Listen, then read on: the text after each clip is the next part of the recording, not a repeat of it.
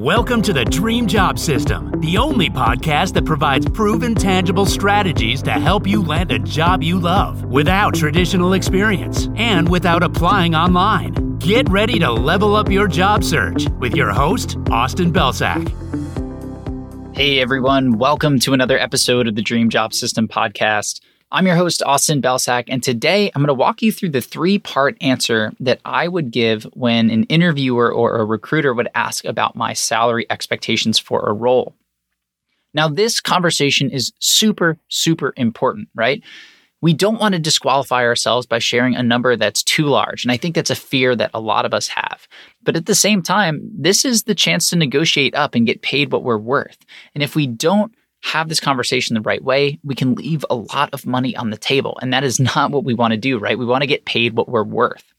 So before we jump into the three-part answer, there's one specific thing you need to do ahead of time, and that is research. You need to research your butt off so you have all of the data and you fully understand the market that's in front of you for these types of companies, this industry, your location, and this role. Now, the big thing that I'm looking to understand is that range, right? And what I want to do is specifically land on a number that is a nice step up for me, but also not at the tippy top of the range of salaries that I'm seeing for this role, so that I know it's still reasonable. So for a concrete example, let's say that I'm making $50,000 right now, and the top of the range from my research is around $100K. Well, I may settle into the $75,000 to $85,000 range as the number that I'm going to have in my head if I need to share something in the interview. And the reason for that is because, again, $75,000 to $85K is right in the middle of where I'm at and the top of that range. So I know it's not egregious. I know I'm not asking for the very top of the range. But at the same time, it gives me a little bit of room to come down to negotiate while still netting myself a really significant raise. So that's where I'm going to start. I'm going to have that number in my head right off the bat. Then when I step into the interview, I can handle the conversation like this. The recruiter or the interviewer is going to ask me right off the bat, hey, Austin, we really enjoyed talking to you. We'd love to move you to the next round. But before we do, we need to understand a little bit more about your salary expectations for this role. Can you share them with us?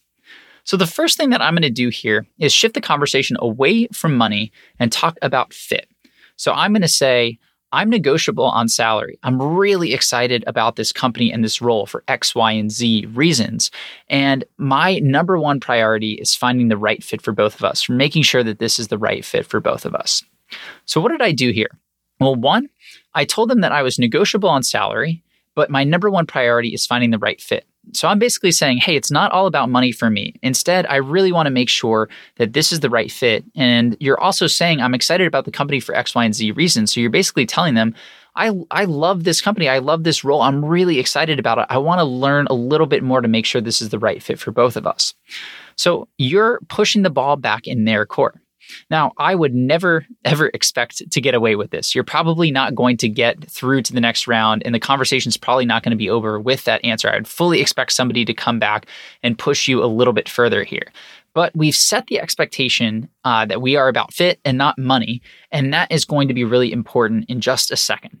So now I expect this person to come back to me and say, hey, we're all about the fit too, and we'd love to learn a little bit more about you and share a little bit more about this opportunity so we can discover that. But we don't want to waste anybody's time, and so we need a number to better understand where you're at in terms of budget and salary and things like that. So the next thing I'm going to say is, I totally understand. We want to be mindful of people's time. I don't want to waste anybody's time. I want this to be a valuable process, and I want these conversations to be valuable.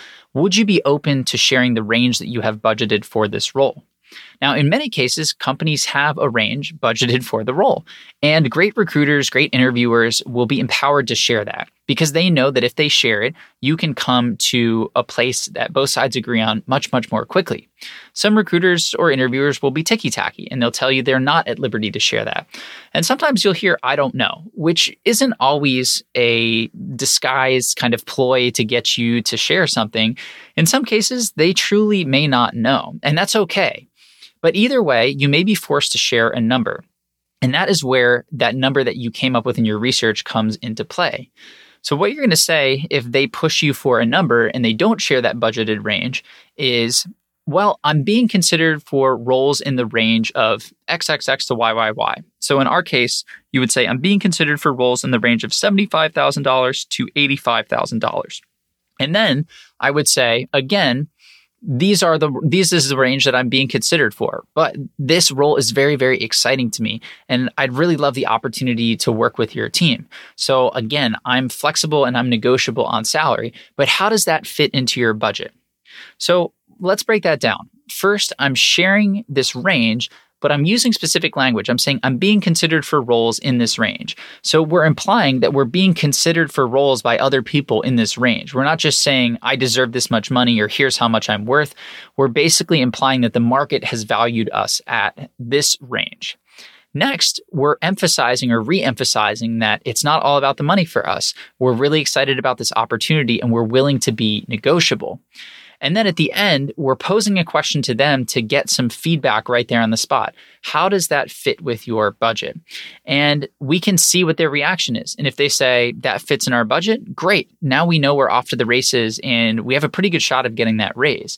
If they give you some sort of grimace or, a funky look, you can always say, hey, look, if that's not in the range that you had budgeted, let's continue the conversation because again, I'm flexible and this seems like a really great opportunity. So if we need to find a different range or if we need to come up with a different package, I'm game. What I'm really here for is the fit. And you can always fall back on that. And what that does is make you seem like the quote good guy, if you will, or a good person because you're playing ball with them. And that tends to be really, really effective. But if you do this, what happens is you set yourself up to understand their budget. Something we sort of glossed over was that they may share their budget with you. And then you don't have to say a word. You know exactly what ballpark you're playing in. And you can totally rethink your strategy based on what that person says, what that budget is, and you'll be off to the races. But if you are forced to share your range, at least you get something out there that is still going to be a big step up for you. Now, what you can do in between this conversation and finally getting the offer is think about the other things you can negotiate. Things like bonus or equity or PTO or commuter benefits or continuing education or working on specific projects. And what you can do is make a full list of those other things, those non-salary things. And so if this company then comes back and says, well, we can't pay you X, but we can pay you Y, you can say again, okay, I can do Y, but in order to make that feasible, I need this other thing. Can we restructure the bonus so that I'm only paid if I perform? Can I make some of that up in equity? Is it possible to allocate some of that to a continuing education budget so I can continue to hone my skills and deliver even more value for this company? So what you're doing is basically every time they ask you for a concession and you have to take it, you come back to the table with something else. So if they ask for a concession on salary, you come back to the table making it up in bonus. If they ask you for a concession on bonus, you come back and make up for it with PTO or continuing ed. You never want to just take a concession without bringing something else to the table. But that's it. That 3-part answer is going to make sure that you set yourself up very, very well for negotiation and make sure that you tap into the full earning potential that's available for this role. Now, if you want to learn more about salaries, you can head to cultivatedculture.com/salary. We have a full article that breaks down this entire process with scripts and resources for research and details and everything that you could possibly need. But that's it for today. Good luck out there in these salary conversations. We'll see you in the next episode of the podcast.